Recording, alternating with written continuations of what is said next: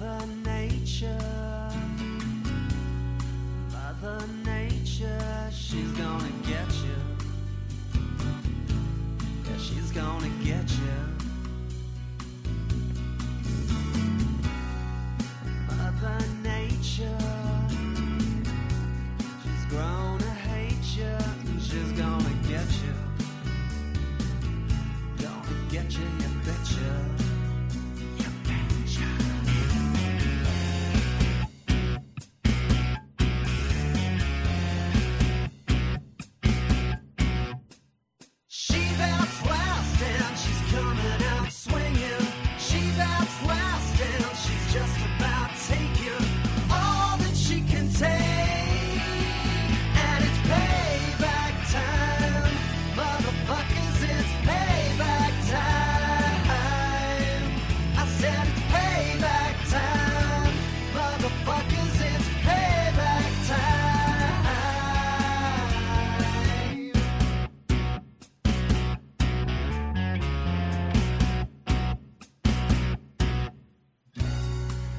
Every year of my life, that's almost 52 years. Welcome to Nature Bats Last on the Progressive Radio Network. It's NBL on PRN.FM.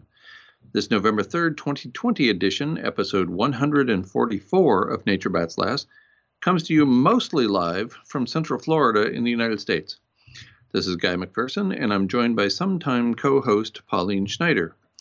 We have a pre-recorded 15-minute segment featuring Dr. Ye Tao of Harvard's Roland Institute, and we are joined live shortly after that clip runs by artist Ken Avador.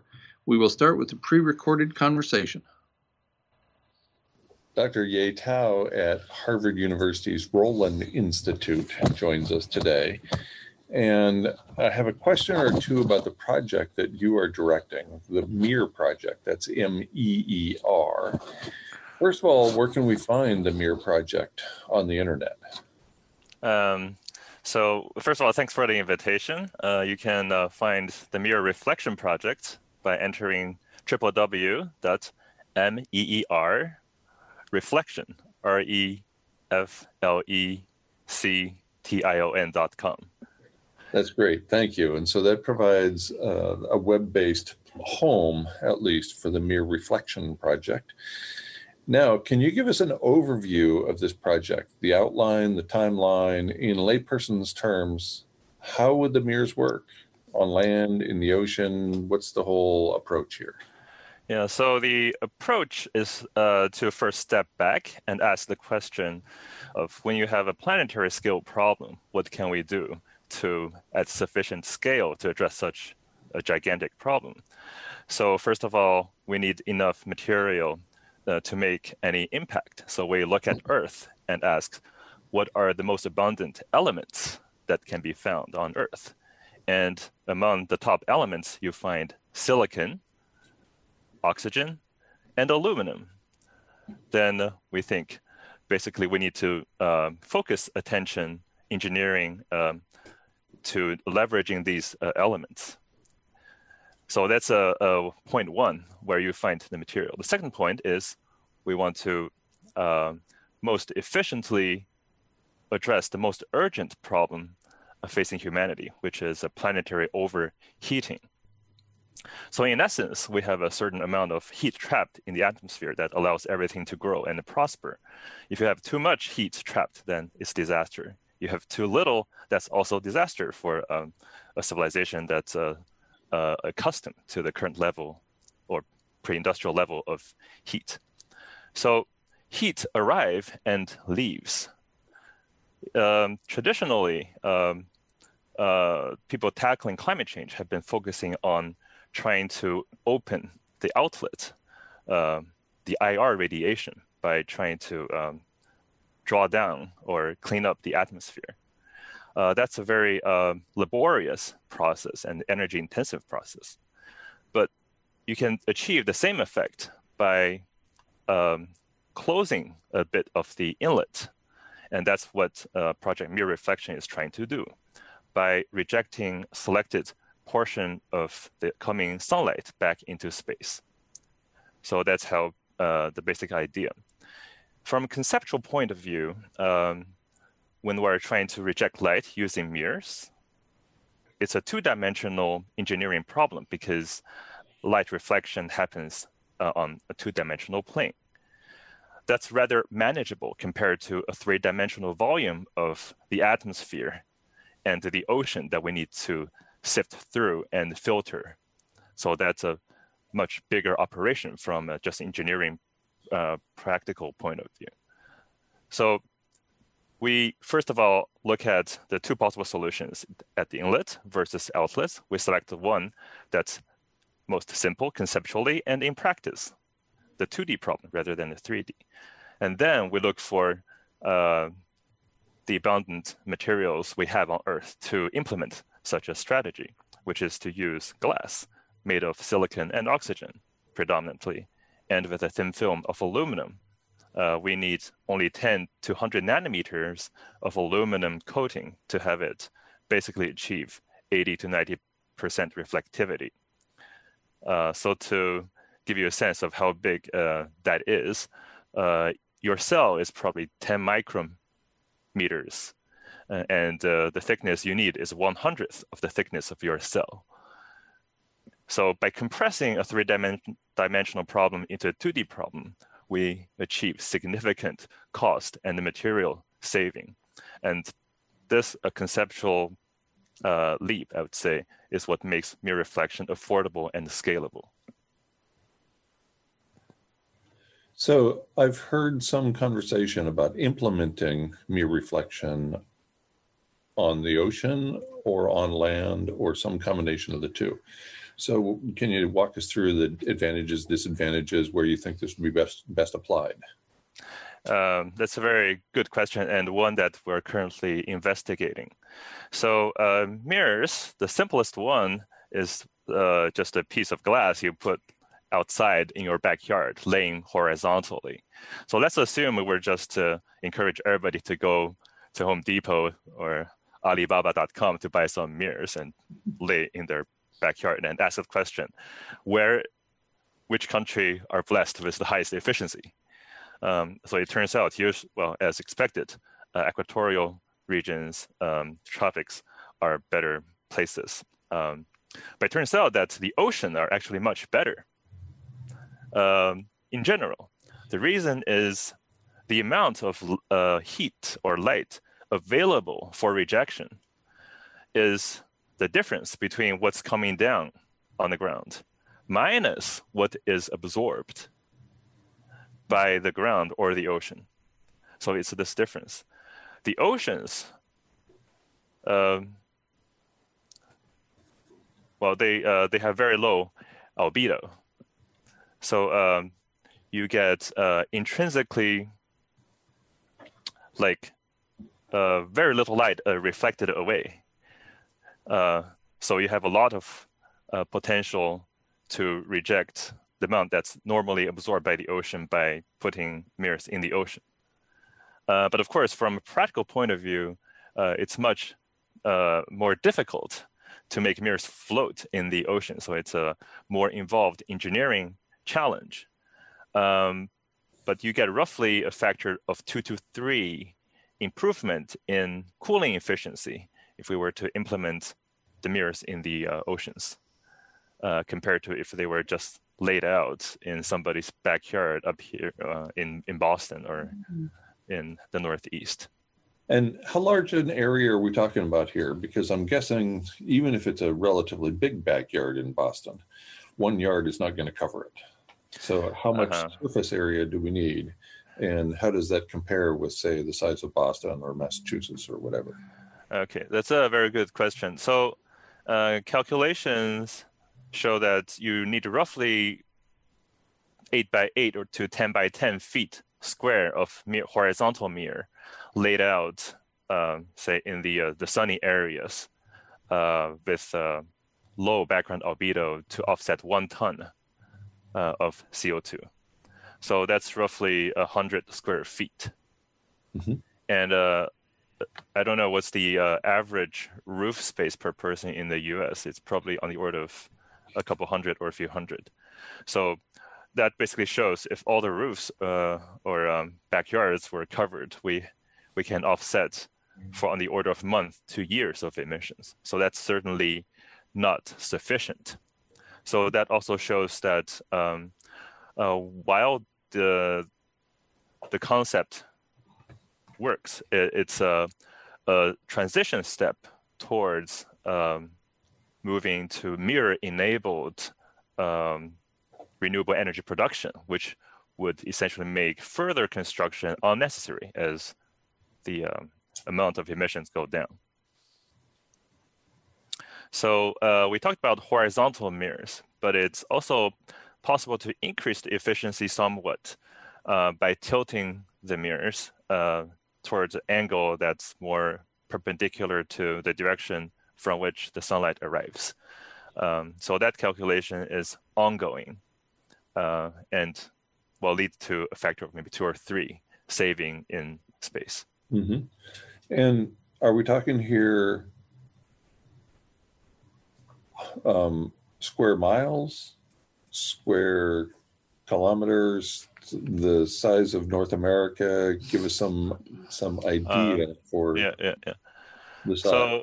So the area that needs to be covered on an annual basis right now, assume we continue 2019 emission rates, would be the surface area of Belarus. Oh, okay. Per year. And that's to compensate for the amount of emissions that are happening as of 2019. So if we could actually do something like reduce emissions, heaven forbid, yes, then we might get away with a little bit smaller area. That's exactly right. So that's why at Mirror Reflection, we are very busy developing engineering technologies, energy production, and food production schemes enabled by a large mirror and glass manufacturing capability to move toward a carbon neutral economy. Okay, changing the subject a little bit. Can you explain the difference between mirror reflection and carbon sequestration? Yes. So as we mentioned before, to tune how much heat is trapped in Earth, we have the outlet and the inlet to play with. Carbon sequestration is a way to open the outlet by removing heat-trapping gases from the atmosphere. Mirror reflection is a way to do the same thing by closing the inlet. So carbon sequestration and mirror reflection can actually work together. And we think mirror reflection can actually enable the most efficient carbon sequestration scheme possible. So carbon sequestration works best for concentrated emission sources, for example, coal-fired power plants. The reason being that once we allow the CO2 to escape into the atmosphere and freely mix, there is a process called entropic mixing.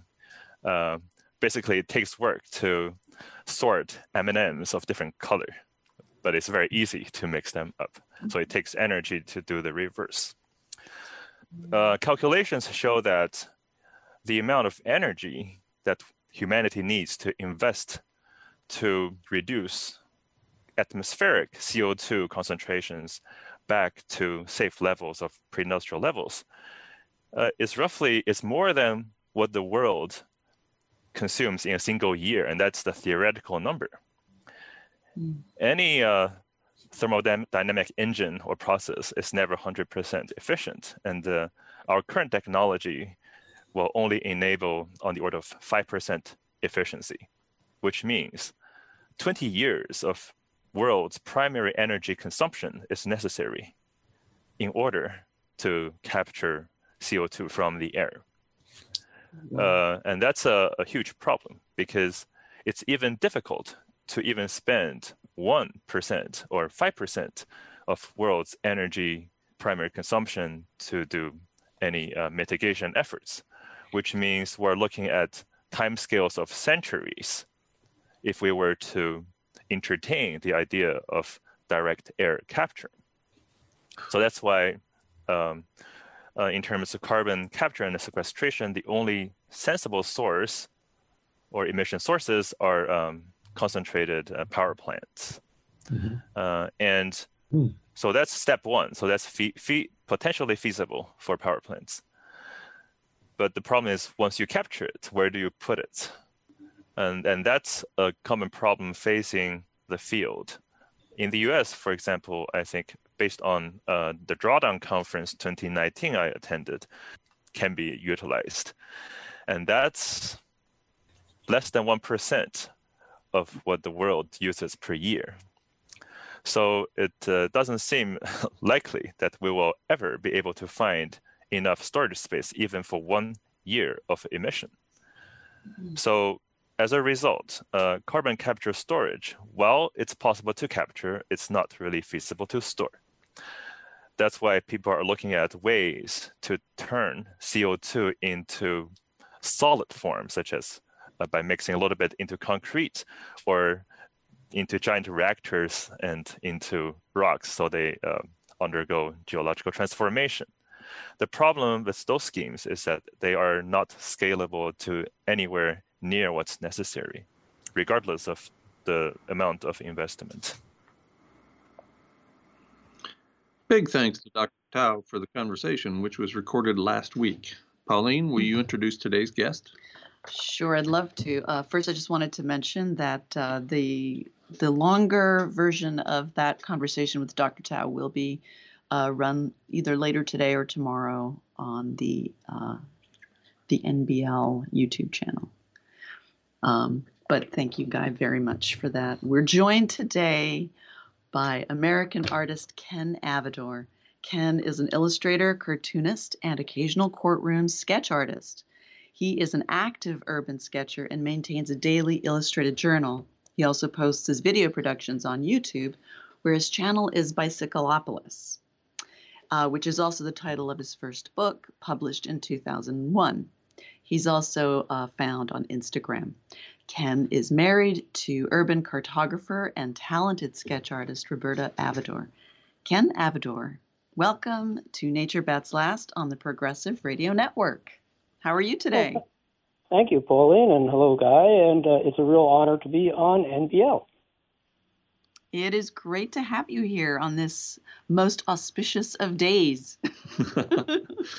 Ken, you posted a cartoon on the first day of this year. It turned out to be quite prescient. Will you describe the airplane cartoon and then tell us how you managed to foresee the ongoing horrors of 2020? Well, I think that was mostly accidental. It just felt like, I felt something in the zeitgeist, and I drew a picture of a plane labeled 2020 heading straight down. But I think I was a little bit modest in what it was really like. What it's turning out to be like is more like a fleet of aircraft plus a whole bunch of Hindenburg Zeppelins and maybe quite a few Titanics as well crashing every day. Yeah, only? Right. Too modest. It's a good thing you didn't draw alien spacecraft. Next. That will be next. Thank you for that. Promise? Yes, absolutely. So, we have loved your cartoons and your graphics for a long time now. We've really enjoyed them. And, I was wondering, how long ago did you start drawing? And just like what inspired you? And well, I guess my origin story would be that I was born in Brooklyn, New York, and my parents whisked me up to the northern suburbs of Westchester, which at that time was cornfields, farms, and forest. So I was on the northern shockwave of suburbia. And what I saw around me was, I kind of had a Huck Finn adventures in these forests, but they would be turned into the suburbs. There wasn't very much for me to do there, except watch television, draw pictures, and read. And so that's where it all kind of began. And I was part of that duck and cover generation. We did do that in school, and I was petrified about dying in a nuclear war. So you can see the origins there of my work.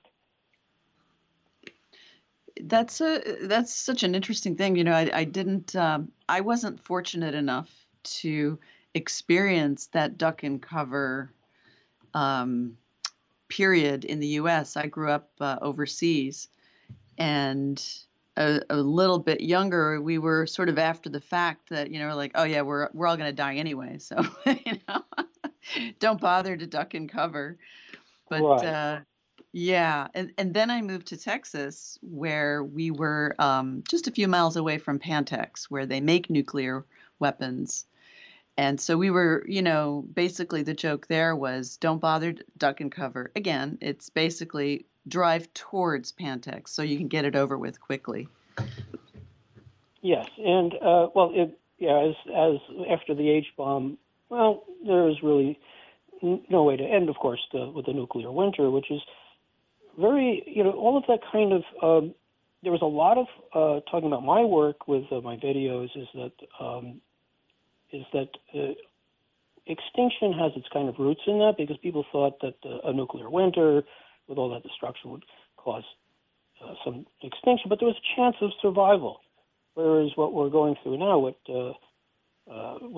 Guy has helped me to realize is that this is a brick wall we're hitting, and so how does my art come to terms with it? First of all, there's not going to be anybody reading my art from a not too distant future. And what is the purpose of art with all that realization? So I would say that Guy's influence on my art in the very recent term has been tremendous. I'm often told that by promoting that perspective that we're all going to die, I'm encouraging people to give up, to not do anything anymore, to just get it over with and roll over and die. Many people have accused me of contributing to people's suicides and to encouraging others to commit suicide. Obviously, you have heard my message, have paid attention, and I assume you're not going to roll over and die. So what has been the impact on you in terms of your work, in terms of your art, of this most horrible of messages?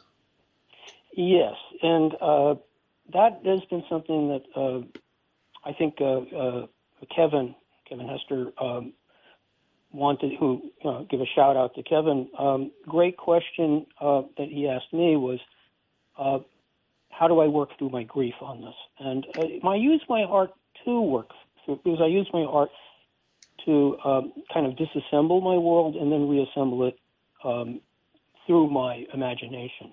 And quite a bit of my feeling is involved in that reassembly. If people want to see, for instance, well, you mentioned that my book Bicyclopolis, which is published in France, so if anybody there reads French and lives in France, you can get that book. Not available in the United States. But Bicyclopolis foresaw the extinction 70 years from now. And after I finished the book and it went to press, that was when you and some folks like at the Arctic blog. By the way, that was a wonderful show with channeling Sam Carena. That was wonderful. Pauline, that was great. But that was about the time when I realized I was off it was going to be a lot sooner. I think the phrase that you hear a lot now is sooner than expected. But I think your approach is, I think people are too harsh. They don't understand what you're trying to say. I think that your term planetary hospice best describes where we should go as we make this journey. It will first be preceded by, and this is in my work, you'll see a collapse. I think we're already experiencing the beginnings of that. For instance, you have often said that these things that we've seen in like Hollywood movies of like oceans rising and huge events like that, that's way in the future. long after humans are gone because, as you said, habitat is the first thing. We can't live without habitat. What is the exact quote, Guy, about habitat? About habitat? Habitat, habitat, habitat. I think that's my favorite quote about habitat is we are animals, and just like every other animal, we cannot live without habitat.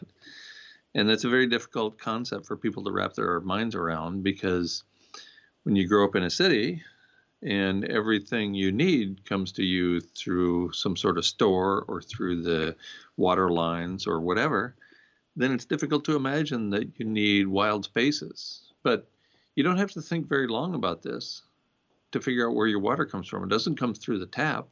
It originates someplace else. Where is that someplace else? And in the case of New York City metropolitan area, there's an enormously thoughtful approach that has been taken in which the city bought a tremendous amount of area upstream and captured the water coming into the city. So that's recognition of the link between wild nature and how we live our lives on a daily basis, including in the cities. And I used to teach this in my classes on a regular basis as well. Well, they got tired of having cholera. I remember, by the way, I used to live right near the aqueduct when I lived in Westchester, the aqueduct that carried that water from the Catskill Mountains to New York. But it's ideas, I'm not, I have to be modest here that my work does not have any original ideas. I borrow or steal my ideas usually from scientists and people who write like yourself. I try to, what I've been doing, you mentioned my previous book, which was a collection of weekly comics called Roadkill Bill. He was a frequently run over squirrel. And it was about transportation, a lot about the environment. And I tried to explain complex scientific ideas. And I thought that would actually help. I tried, but I don't try to change anyone's mind now. But back then I did, and it's good work. It's still, people still refer to it. It was published by Carbusters Press, I was always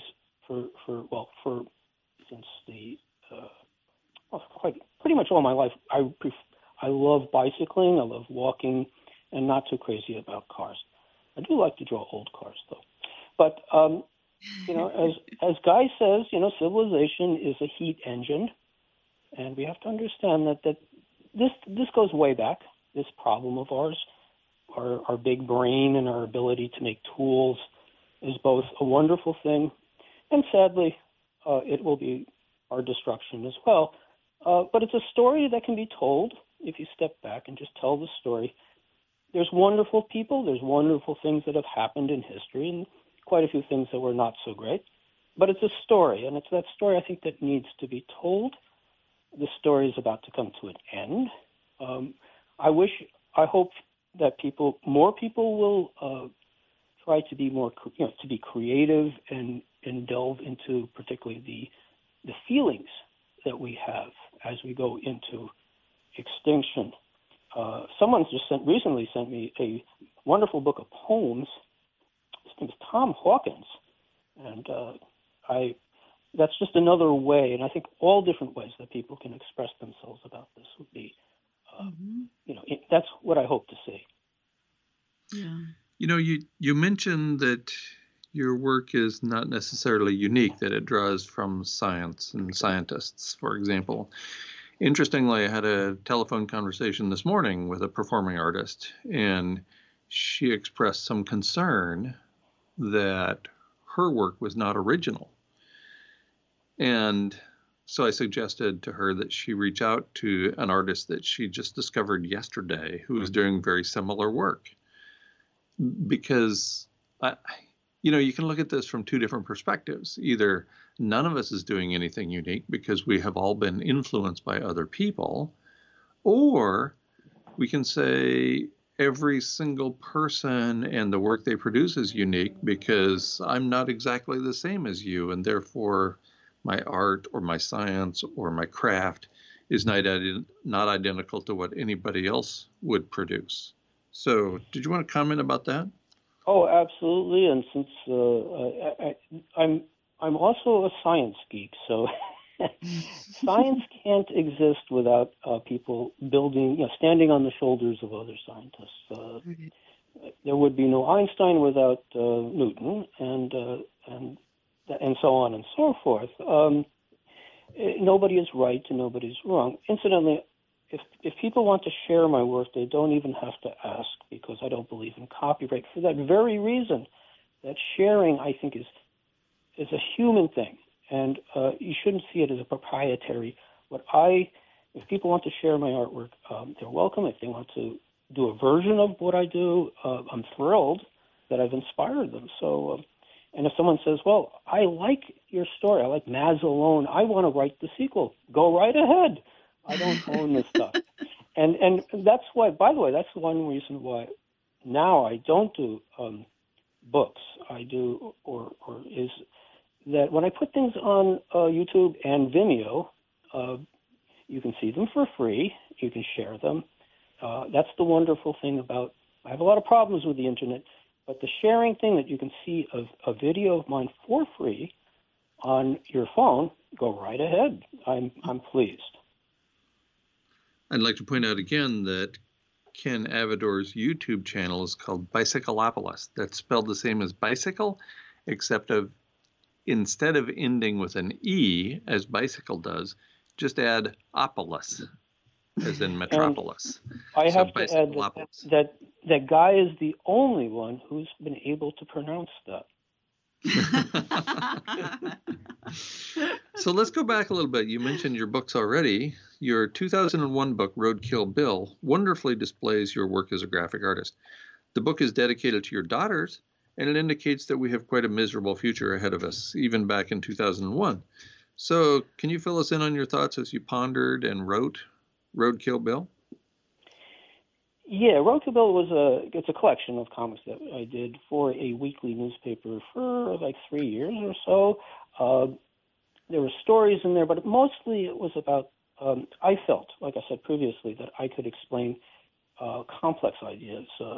I'll just mention some people who, in addition to yourself, but I was very much inspired by the works of Ivan Illich, for instance, Garrett Hardin, who wrote a wonderful essay called The Tragedy of the Commons.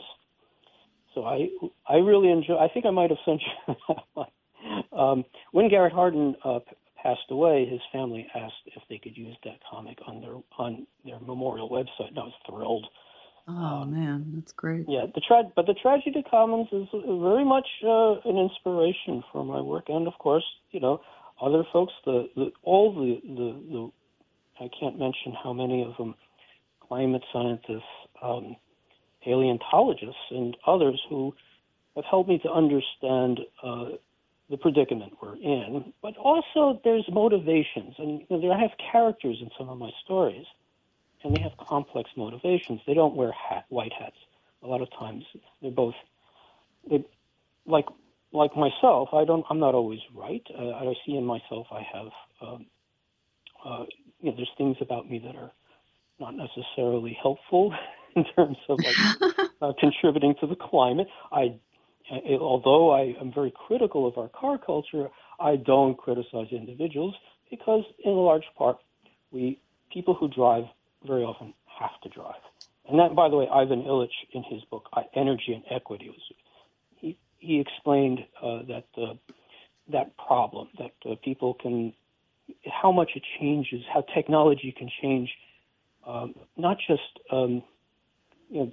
the simple tool that you're using, but that it changes the whole way you live. And he called that, I think he called that a perfect monopoly or something like that. But that's, we see that we're in a fix, we're in a bind that really makes the individual activity choices very difficult.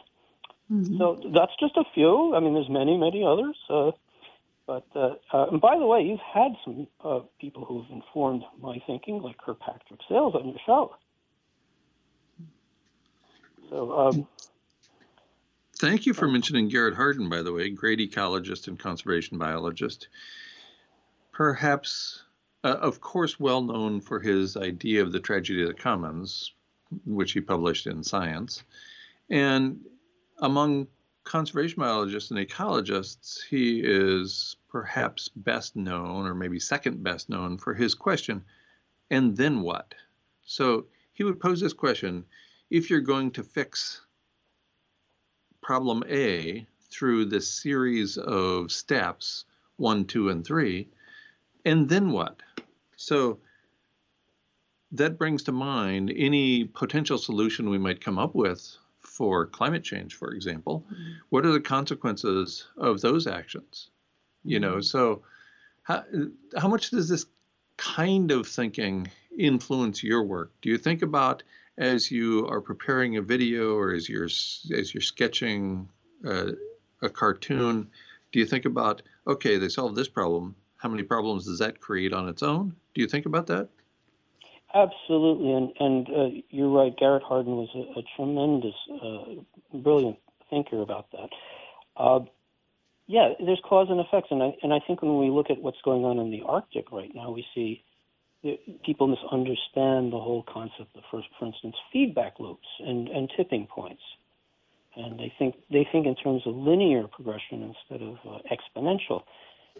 These are important things to understand if you're going to be doing anything about ecology or the environment. It's everything has an effect on everything else, and a lot of it is very unpredictable. Right. One of the things I really enjoy about the videos you make, and you mentioned this a moment ago, is the characters are complex. They don't just wear black or white hats. And I feel like you make them more human by doing that. We are so caught up right now with, you know, this is the right way and this is the wrong way, that creating that sort of complex character who might be a little confused about the world around them, but they're not evil. They're just, you know, kind of trying to figure it out.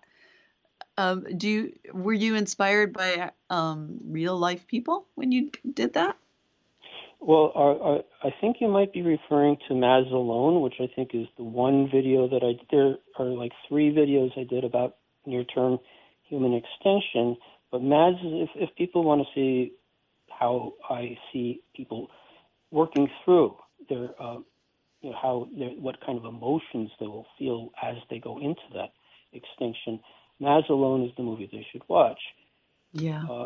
And yes, originally the plot of that story is about some wealthy people who decide that they can escape the consequences of near-term human extinction. They know what's happening. They know because they're informed. They're the 1%. They have access to the best. Yeah, so they can buy islands and then they think they can wait it out or whatever, but they feel they can be disconnected, and of course, you know, no man is an island, and that's what they discover. With that, as they themselves think that they go through a progression, and I won't ruin that for you. But I have to say that there was a review of it somewhere, and the person said he was looking for movies about extinction and couldn't find any except mine. And it was wonderful. He said something to the effect of, I use a kind of rudimentary animation technique. I call it an animatic. Yes. And he said that this could be expanded into a good movie, like Hollywood movies. Except Hollywood movies aren't going to, Hollywood production companies aren't going to touch this with a 10-foot pole, and I knew that. Yeah. Nobody makes movies with unhappy endings anymore. They used to. I was very much, when I was a kid, my dad was a bit of an oddball in many ways. Loved foreign movies, and so he would take me to the local art house to see movies by Italian and French filmmakers, and they would have horrible, depressing endings where no Hollywood people exactly. would be. you'd have Umberto D, losing his little dog, and the bicycle thief. He becomes one himself. Oh, am I ruining it for people? Anyways, but I can say this: I am not ruining it for the ending. It's not I'm not ruining the ending by telling everyone that Mazzalone, which is about near-term human extinction, does not have a happy ending. Right.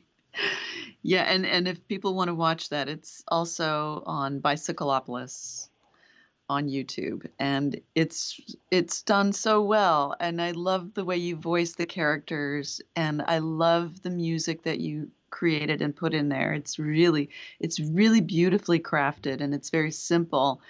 And I watch them over and over because there's so much thought put into it. Well, and I really appreciate that. Thank you. And I just want to mention that you mentioned that I don't do courtroom drawing anymore. I used to, but what I do is a lot of urban sketching. And I love sketching people up close and talk to them. And over the course of the sketching, I get to learn something about them. And I don't like working from photographs, though I did work from photographs for Guy, but that was a bit, I've seen his videos enough to know everything. But the more you know about somebody, something comes through in the drawing. And this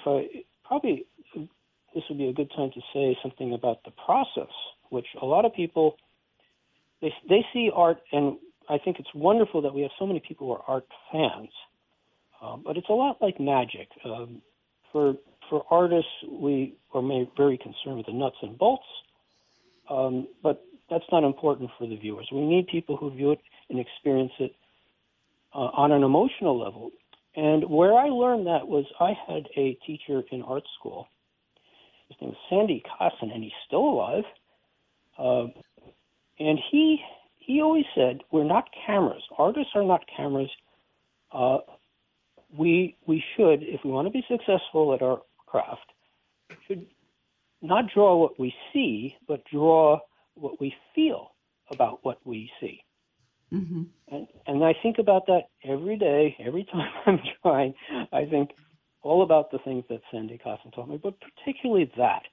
And that's the most important thing that I think all those experiences that I've had in courtrooms drawing and urban sketching, I want that experience of people, of humanity, to come through in much of my work. And that, I think Mazzalone is the best example of that. I absolutely agree. Yeah, that's really great. Thank you for sharing that. That is really important, I think, for many artists. I feel like that's the key. That's what makes their art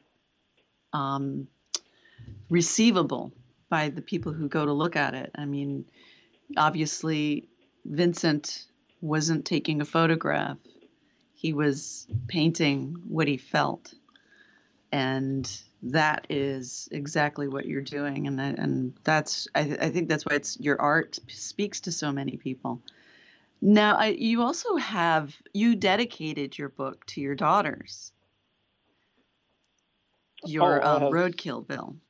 I have two wonderful daughters. Yes, they're adults now. And are they also artists, or did they take a different path? They have been creative, with music and other things, but not so much the art. They can draw a little bit, but you have to respect the journey that your children take, and that's part of, I think, what I've learned from my children is their independence of in every way, their thinking and everything else. It was very important for me to have that experience, and I think that's helped my artwork as well. Right. You mentioned that your art is not photography. And for me, at least, this distinguishes between craft and art. With a craft, you're trying to get something right, maybe even useful. With art, you're trying to evoke emotions. And I think that's an incredibly important and distinctive characteristic about art. That's what artists do, is try to make people feel. Can you comment about that a little bit? Right, and as I said before, it's a magic thing. You know, when people go to a magic show, they don't want to hear what goes into the magic. Right. They want the illusion, and the illusion is important. But a really good magician, a really good performer, knows that it goes way beyond the craft, as you say. You have to connect with people in their, not just their minds, but also with their souls and their hearts as well. Yeah, that blank piece of paper can be terrifying. Well, that's why I tell you, one of the, I don't want to bore you too much with the craft, but several years ago, one of the companies that makes paper contacted my wife and I and other artists, asking them about what kind of paper we use. And if people look closely, they'll see that I use a gray toned paper, and it's been the best thing that's ever happened because I don't work from white. That white piece of paper is terrifying. You're absolutely correct. Yeah. By the way, one thing we're on the subject of perception, which is one thing that I would, when it comes to science, I rely on other people. But but perception is something it's important for people to understand. And I think this is also true of science in a way. At one time, scientists were also artists. They were, polymaths? Is that what they call it? But someone like Leonardo da Vinci was everything. Right. But we've specialized since then. But one thing that scientists, I find from the science, is that they know that there's always the possibility they're wrong. And we always, as artists, we need to have that self-reflection as well. But what informs my perception, my work, is knowing the background of what it is I'm seeing. And I'll give you a good example. Is like when I first moved from New York, I was a typical New Yorker in every way, very myopic. But when I moved to Minnesota many years ago, I saw things that I never saw in New York. One thing, like miles and miles of cornfields and soybean fields, and I thought they were beautiful at the time, gorgeous, green, and But I remember thinking, do these people out here eat that much sweet corn and popcorn? I did not know what field corn was, and I didn't know how that it was hybrid and now it's GMO, and that it's grown with anhydrous ammonia and a lot of inputs and chemicals. And now when I look at it, I go, oh my God, this is a factory. So it's changed the way knowing something, the history, what goes into something is very important for me. It helps me to understand what I'm looking at. And that's true of people. I need to know about a person before I draw them or while I'm getting to know them. Mm-hmm. Let's go back to your books. Specifically, your second book of graphic arts was published in 2017, so only 3 years ago. It was dedicated to your partner, Roberta. It's called Bicycleopolis, A Tale of Human-Powered Time Travel. And it represents a change in your personal perspective with regard to our future compared to Roadkill Bill. So can you talk a little bit about how that change came about and where it has you today? Yeah, that would be, for the folks who listen regularly to you, there's a story in there, which is up till that point, I thought we had a chance, and I thought there was things we could do to turn the Titanic around. I no longer have that point of view, and it was very, very traumatic for me. And largely it came from listening to you, and of course my first impulse was he can't be right. But I did my research, which I always do, and came back to say, yeah, guy was right. But the book was published; it was done, and that's when I got to work on first a video called Countdown to Extinction. That's also on the YouTube and the Vimeo site, and another one called Escape from Planet Earth, also about people who escape or think they can from our problems, but the culmination was Maslow. Oh, thank you. Maslow is the one that has where I worked through all of that and finally came to an acceptance. And I do think that within the time we have left, it's not a wasted time. We should, imagine that there's still things we can do, and I think you've talked about them. We can be kind to one another. We can. There's still much to learn. Mozart lived to be 40. There's a great deal we can do. We don't have to have the TV on all the time. We can actually do a lot and learn a few things. So I incidentally, I do have a comic about Mozart, where he was cloned from a fingernail they found in his. It's in the book, I think, in the Roadkill Bill book. So they found a scientist found a fingernail of Mozart and cloned him and brought him back into the 21st century. But he was too busy to compose anything because he had to answer his email, and so that was that's kind of how. That's a good one. That's perfect commentary on our society. Oh my gosh, we have so much tools at our fingertips, literally with a phone, and yet, I hate to sound like an old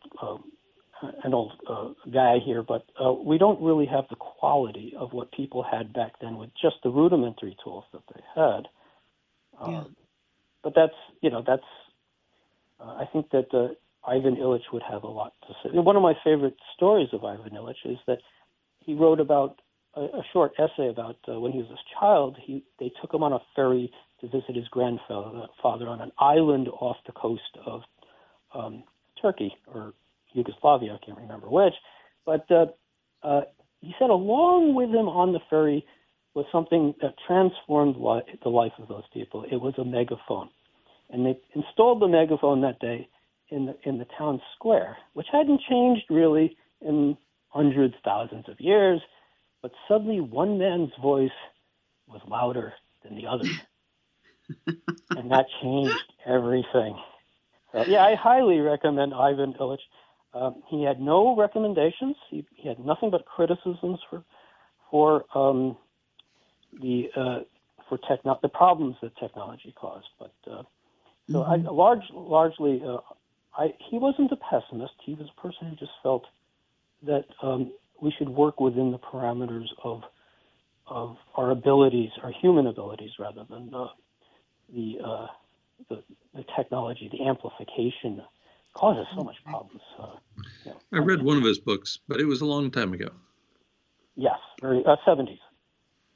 And but there are, you mentioned, there's so many others who've. I could talk forever about the people who've influenced me, but one thing I do want to mention is that when I was young, I didn't want to be an artist. I wanted to be a paleontologist. Oh, wow. Well, my father used to take us on trips up to upstate New York where the Finger Lakes are, and we would hunt for fossils. They're outcroppings of rock that are 300, 400 million years old. And I remember we would find these outcroppings along the side of the road. So we would park on the side of the road with the cars whizzing past at 50 miles an hour. And there was one outcropping where there was a gap between the two layers. That's what you look for, is layers of rock. And I looked between the layers, and there was the seafloor. It was a coral reef from the Devonian era, and it was exactly as it was, and it looked so much like the coral reefs you see today in the tropics, and here it was in Ithaca, near Ithaca. And I'll never forget the two feelings I had. One was, wow, I'm looking, this is a time machine. And the other feeling I had was, the people behind me are going so fast they can't see this wondrous thing. Yeah. So we are all in our little capsules, and even more now with the internet. We are so walled off in our experiences, not just from nature like that wonderful, miraculous thing I saw. And it probably isn't there anymore because they widened the road so more people could drive there. But that was an experience that, experiences like that. But we have to remember that it was the past that we learn from to understand our future. a lot of those species that I was looking at no longer exist because of the end Permian extinction, which we now understand to be caused by abrupt climate change. That's right. Well, we have run out of time. Can you believe it? That went it's so been fast. so great. We have to maybe have we you could do on it again again. sometime. Thank you so much for being on today. Thank you, Well, Ken. thank We really you. appreciate your thoughts. It's a pleasure, and I look forward to hearing more of your shows. Absolutely. Thank you. Well, everybody, just go check out Bicycleopolis on YouTube. And what's your Vimeo channel? It's just Ken Avador, and Okay. if people just do a lot of Googling, they'll get to me eventually. Excellent. Thank you, Ken. Happy Election Day. Bye. Take care. Bye-bye. Thanks for listening to today's live show, everyone. You can catch NBL on PRN the first Tuesday afternoon of each month at 3 p.m. Eastern Time. The next episode is scheduled for December 1st in the United States. Kevin and Guy will be hosting Professor Andrew Glickson to discuss his latest book, The Event Horizon, Homo Prometheus and the Climate Catastrophe. If you missed the broadcast, you can find shows in the archives at prn.fm, the Podbean, or at Stitcher. And please feel free to rate us on iTunes. Also, continue to follow the Nature Bats Last blog at guymcpherson.com for further updates, interviews, and speaking tours. You can keep current with Kevin Hester's work at kevinhester.live. Thanks again to our guest, Ken Avador, to our listeners, and also to Afrozen for his music, and to our amazing crew at PRN. Thank you so much, you guys up there. Until next time, remember the dominant culture has been very clever, but in the end, Nature Bats Last.